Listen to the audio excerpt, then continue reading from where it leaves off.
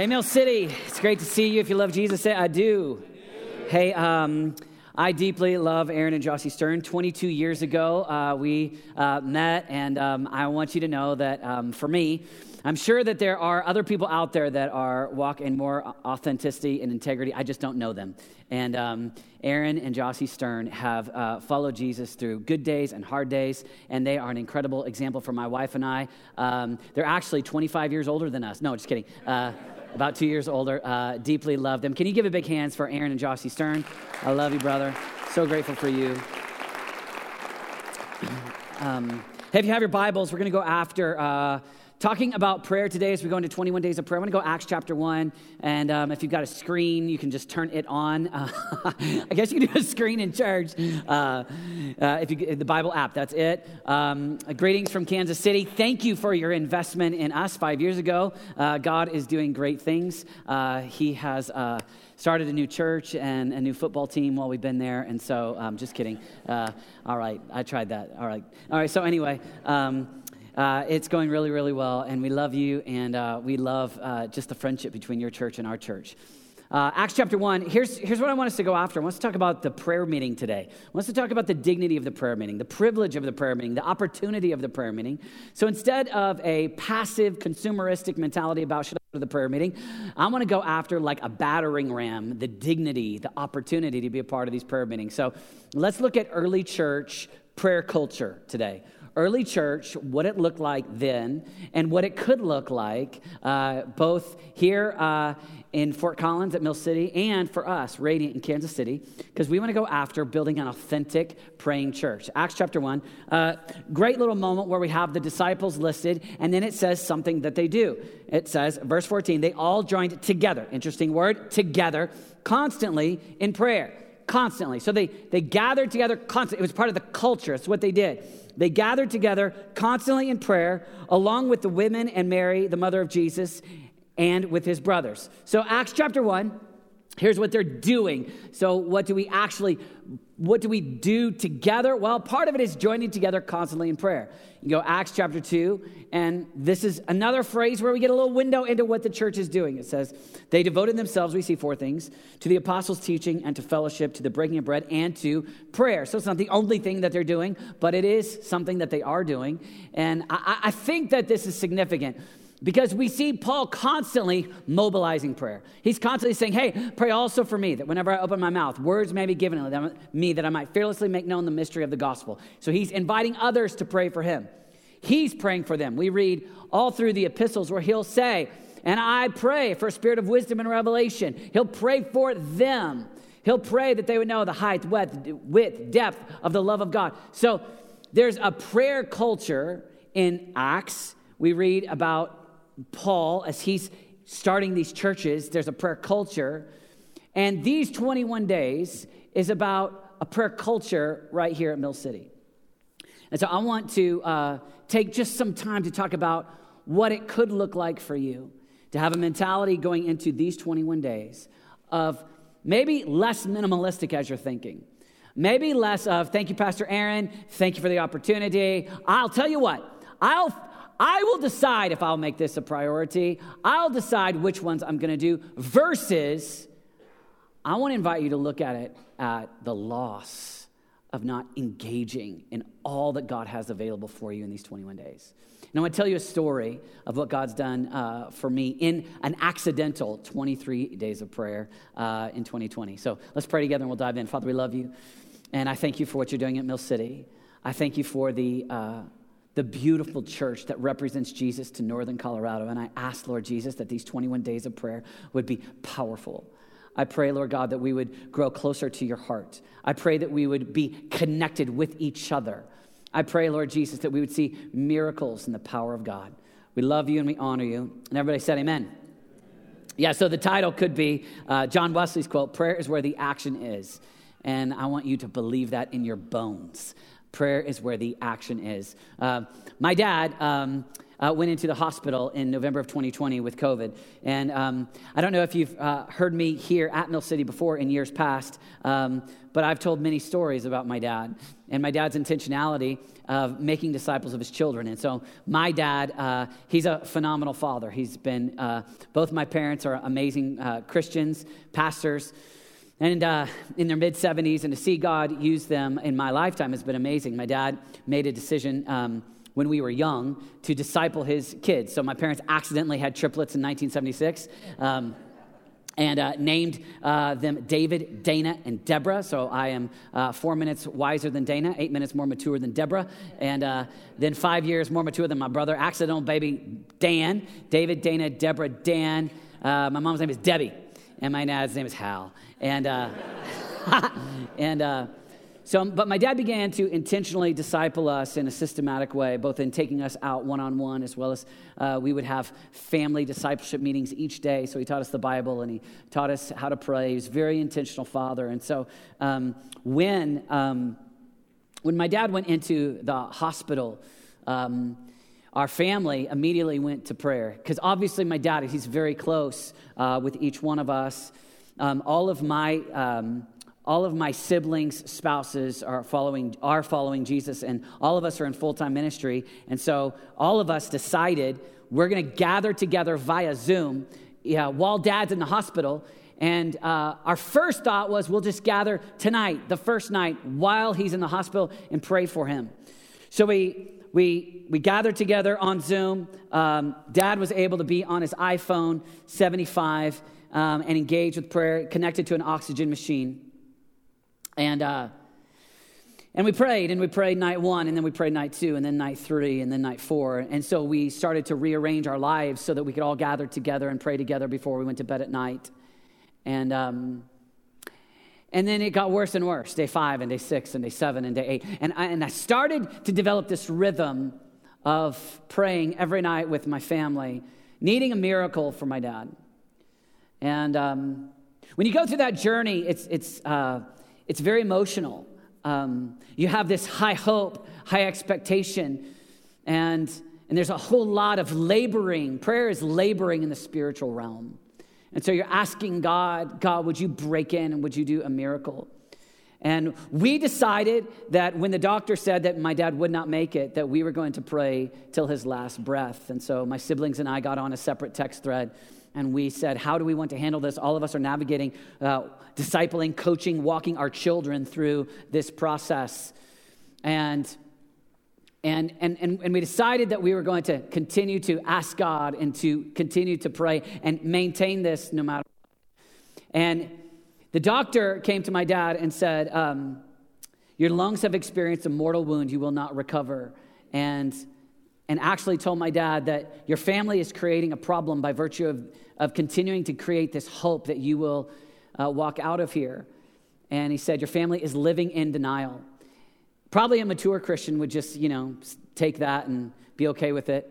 But in my immaturity, I changed the name of our text thread to living in denial. Because I just refused. And, sorry. And then, so day 15 and day 16, day 17. And we just continued to just ask the Lord and believe. And we would cry with my dad at night. And my children began to go through some of the ebbs and flows of high hopes and high faith. And then the moments of, are we going to lose him? And you began to just go through the pain of disappointment. And you've got it's sprinkled with little moments of and we would just celebrate just the smallest of victories. And the doctor said to my dad when my mom said, we're believing God that one day Hal will come home. And the doctor replied to my mom, the only way Hal will ever come home is if you build a hospital around the house. He's not coming home. And then on day 23, they put my dad by now did not have COVID anymore. He went in with COVID but developed pneumonia and ARDS, pulmonary embolism, in addition to COVID. But he came out of the COVID unit because that had gone. He only had these 3, and he was headed to Comfort Care, and they told us he had 24 hours to live, and they let my mom go in order to be with him in his closing moments, only to have my mom go in and sit with them. And as he was on 65 liters of oxygen, a nurse came in and she turned it to 60, and then 55, and then 40, and then 30, and then 20, and then 5. And my mom said, "What are you doing? He can't live without this oxygen." And this nurse looked back at my mom and said, "He doesn't need it." And the doctor came in and said, "Hal, I don't know how to explain this to you, but your lungs are working just fine." And this year, my dad has preached in 26 different cities. Yeah. Thank you.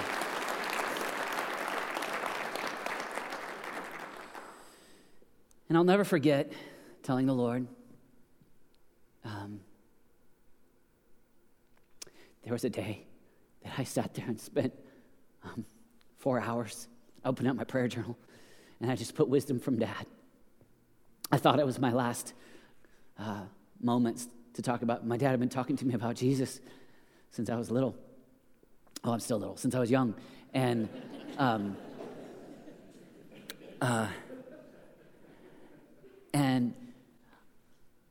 I said to the Lord, "God, if you'll heal my dad, I will tell the story all the days of my life." And so I'm making good on that promise, even by telling you today, because there's been some high moments.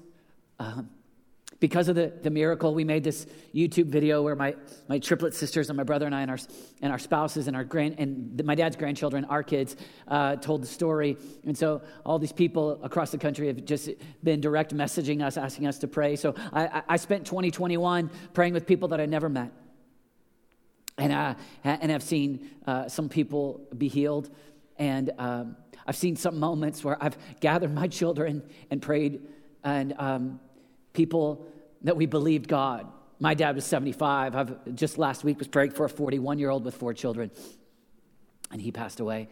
And so there's the moments where it's been a hilltop, and there's moments that have been valley.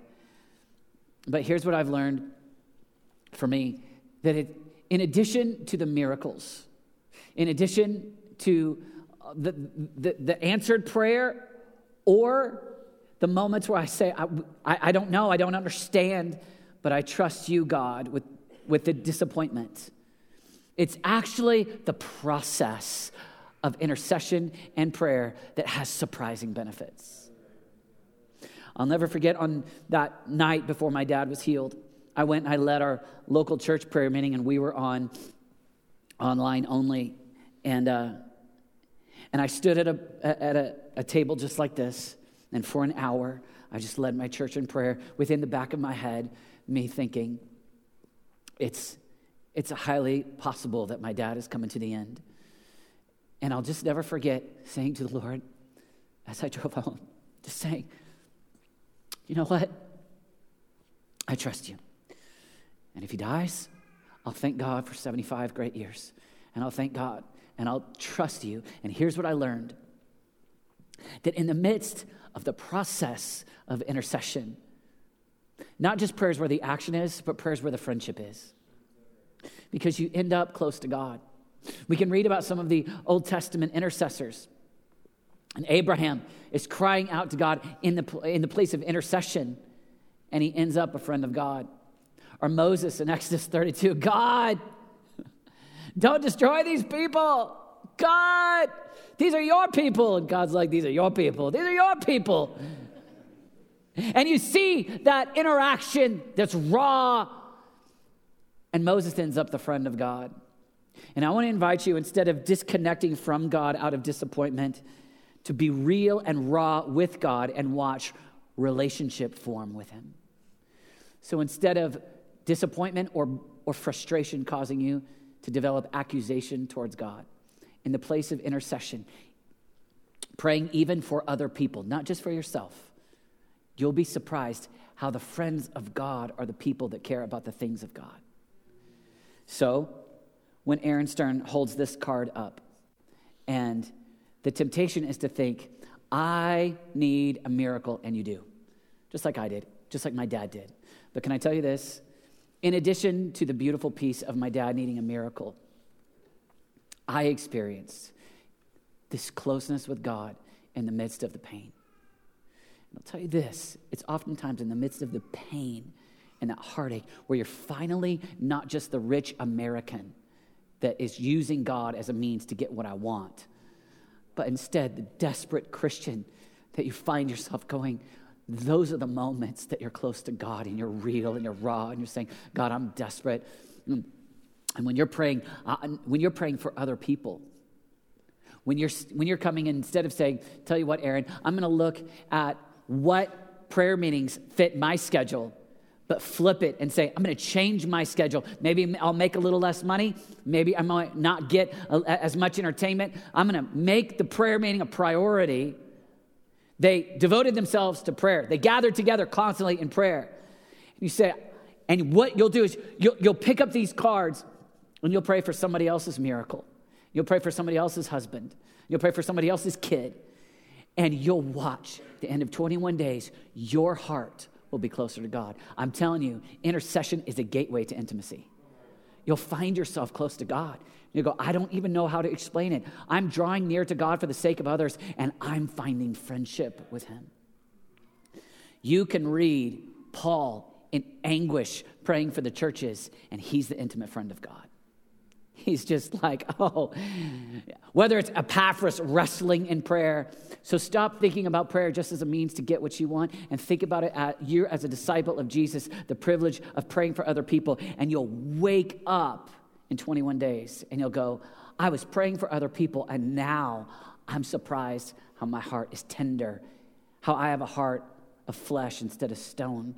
I got a tender heart instead of one that's just a little bit wanting to have another theological question about how God can be both sovereign, use free will. Why doesn't he do more miracles? Why doesn't this look more like heaven anyway? Instead of being the kind of, God, I'm pretty intelligent, and I don't know why you run the world the way that you do. You're the disciple that says, I'm a friend of God, and there will be a day where I'll see more than I see now. But right now, it was my privilege to pray, and I've seen God be at work. You'll end up prayers where the action is, prayers where the friendship is. Not only is prayer where the friendship is, prayer is where the camaraderie is. You can look at almost any of the social media in our culture today, and people love to connect around something, right? C.S. Lewis talks about a friendship being around surprise. Wow, you too? I thought I was the only one. And it's the idea that friendship is formed around an interest that we both have in something. Let me tell you, the place where it's fiery is when you gather with other intercessors, asking God to do his work in your community and in your city, and you'll end up going, I feel more connected to you. Community, camaraderie, friendship. The prayer meeting is the seedbed for great friendships. So you tend to look like a consumer and say, I wish that they would make a small group catalog that's more colorful. I wish that we could have someone would just say hi to me. Flip it and be the person that says, I'm going to come before God at the prayer meeting. I'm going to cry out to God for these people, and I'm going to connect with other intercessors, and here's what will happen. My sister-in-law said on day 24, after Dad's miracle, she said, I need something else to pray for with you guys because I don't want the nightly Zoom prayer meetings to end because our family's never been this close before. Why? We've been to war together. We'd been in a battle, and we had dark moments, and we had just a high moment. And I'm telling you what, if you get into that rhythm, that prayer rhythm, where you look at another friend and you say, I don't know why this tragedy, but I'm praying for you, and I love you, and I'm with you. And then you come and you look back and you say to them the next 3 days later, we've been praying for this person. God did something amazing. You celebrate together, and it's better than uniting around food or the Broncos or CSU or taxes or name it. And you'll be surprised how God at work in our midst becomes a rally cry that has far more community joy than anything that we can just kind of make up and have fun with. And I'm telling you, there's great benefits to the intercessor. I want to invite you not just to fill one of these out, but to think, I'm not going to miss.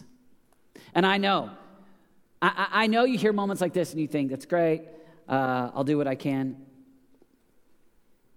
Aaron Stern says, skip screens, and you're like, not on your life, baby. Here's what I invite you to.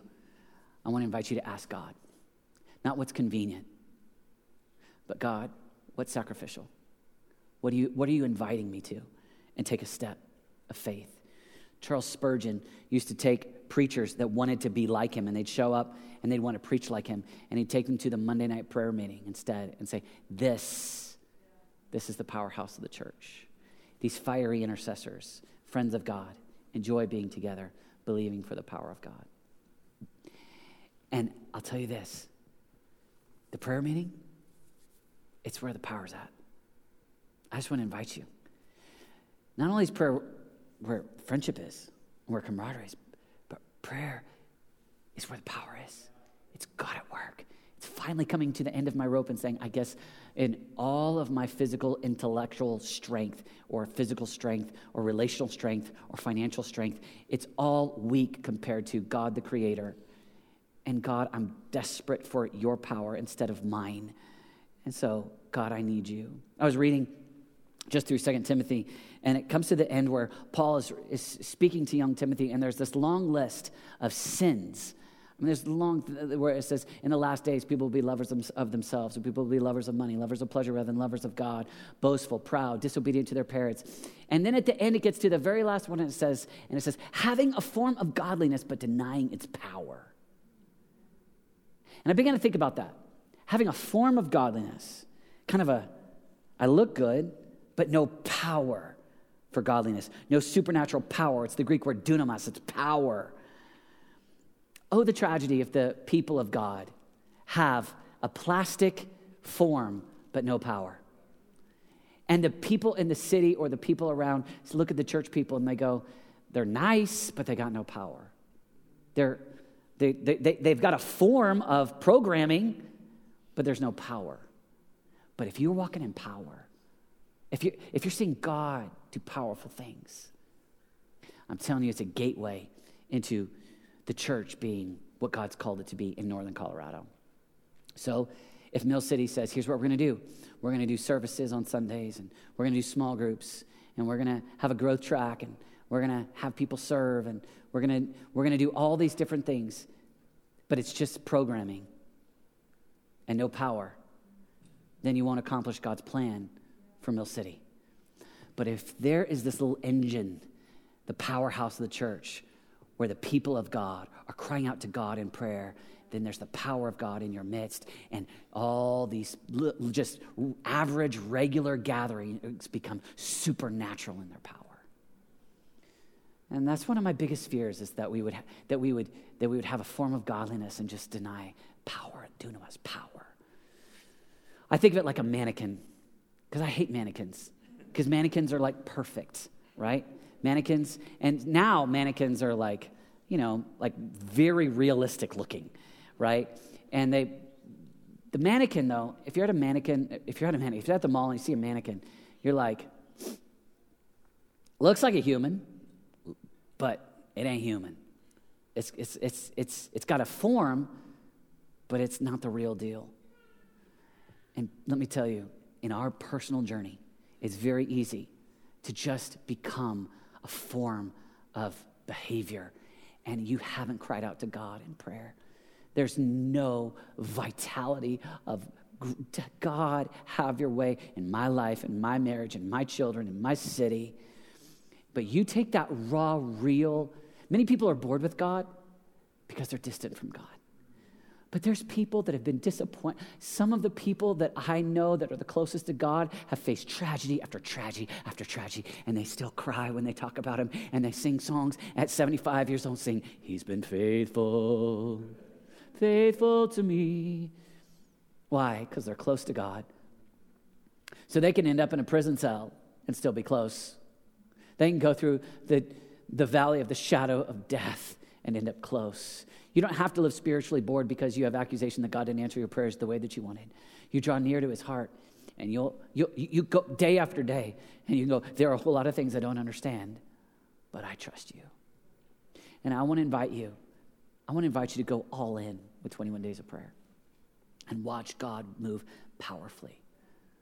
When I was in college, I bought my high school buddies Ford Mustang. And when I was in the early 90s, I don't know what's cool now, but Ford Mustang was really cool. And actually, when I met Aaron, I still drove that Mustang. And so my buddy, he wanted a 5.0, but his dad was afraid that he would wreck it if he had that much power under the hood. So his dad bought him an LX instead of a GT, and he had this small, tiny engine, a 4-cylinder engine, but it had this body shape where they actually spent an extra $2,000 to soup it up and make it look like our buddy who had a 5.0. I actually bought the decals, the stickers, it said 5.0. It looked like a 5.0, but it was not a 5.0. And I thought, I'm going to buy that car.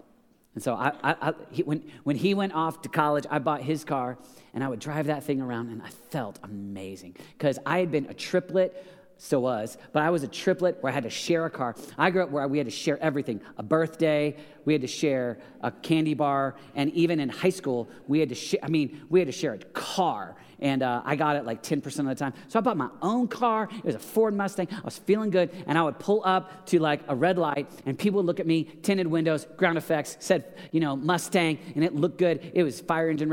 It was awesome. And they look at me and they rev their engine. But I had a problem when they'd rev the engine. Because though it looked amazing and it had a form of power, I had nothing under that hood. My wife's current minivan is faster than that car by a long shot. So I would just look back at them and I'd just be like, nah, you don't want to mess with this, nah. And I'd look at them like, because I knew I didn't want to actually race because I had no power. And when we start to operate that way and we're not looking at people and we're saying, let me pray for you, but we kind of think, I'm not sure that God is at work. I don't know. We'll back up and be passive. I'm believing God for power over passivity, prayer over passivity, and for you to know I've seen God work. I know his character, and there are moments where he leans into human history and does something amazing. And I'll tell you this, there will be a moment where we'll stand before God, and we'll say, hallelujah, the Lord God omnipotent reigns, Revelation 19. And you're not going to look back at human history and say, Jesus, when you said in Matthew 7, ask and you'll receive, seek and you'll find, knock and the door will be open to you. For everyone that asks receives, all who seek find, everyone that knocks the door is open. You're not going to look back and go, Jesus, that wasn't true. You'll look back and you'll go, you were true to your words. Sermon on the Mount was fact. And though not all prayers turned out like I had hoped, God, you are at work and you are all wise. You are all good. You are all faithful. You'll sing the song that we sang in worship and it'll resonate. Oh, the privilege of singing that and saying that to God now. I've seen a woman who had her 2 daughters shot, and 3 days later, I don't get it, but I'm going to worship. I'm going to trust God. I'm going to stand before God and say, I trust you in the midst of the valley of the shadow of death. And I want to invite you. I want to invite you to believe and go, God, I trust you. I'm going to believe God. And sometimes you see God just reach in and go, I'll do a miracle. And I think you got to think of it this way. I don't see it. There's a whole lot of things a whole lot of times that we just last week. I mean, literally, I'm rallying my family to pray for a guy in Kansas City to be healed like God healed Poppy. And that family is asking our family to pray, and we're trying, and he passed away. And so there are moments that are so hard. And there are some moments where you see victory. And you just go, God, I trust you. But here's the privilege. I choose to be the person that spends my 75, 80 years on planet Earth praying instead of backing up in accusation and apathy and passivity. Instead of passivity, I'm going for prayer. I'll close with this. When my kids were little, we had a Jack in the Box toy.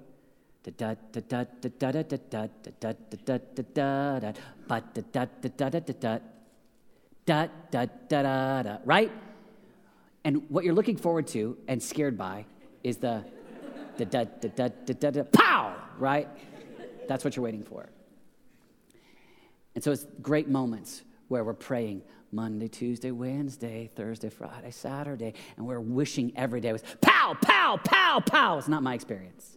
My experience in prayer, I started leading prayer meetings, daily prayer meetings when I was 14. Now I'm old. That's 31 years ago, right? And there's a whole, I don't mean I've led a prayer meeting every day, just in junior high, high school, and I have a culture of prayer meetings. And there's been a whole lot of moments where it's been, I wish there was more pow. Wish there was more miracles. Wish there was more pow, pow, pow. But the privilege of the intercessor is to just come before God day after day, week after week, month after month. The privilege is the and we celebrate every time there's the pow. Every time God just goes, all right, 60, 55, 40, 30. Every time God just does a miracle.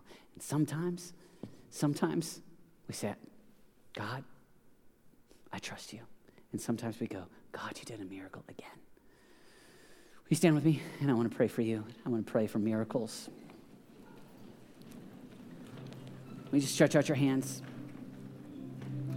Father, in the mighty name of Jesus, I ask for miracles here in Fort Collins, in northern Colorado, at Mill City Church. And I'm asking that we would be surprised after these 21 days, more intimate with God, more connected with intercessors, where it's a greater joy to gather at the prayer meeting than even to feast on food or watch a basketball game. It's God at work in our midst.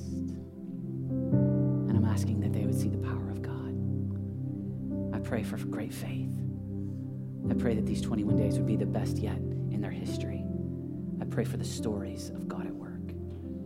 Pow, miraculous healings. Pow, marriages restored. Pow, prodigals come home. Pow, lost people coming to know Jesus.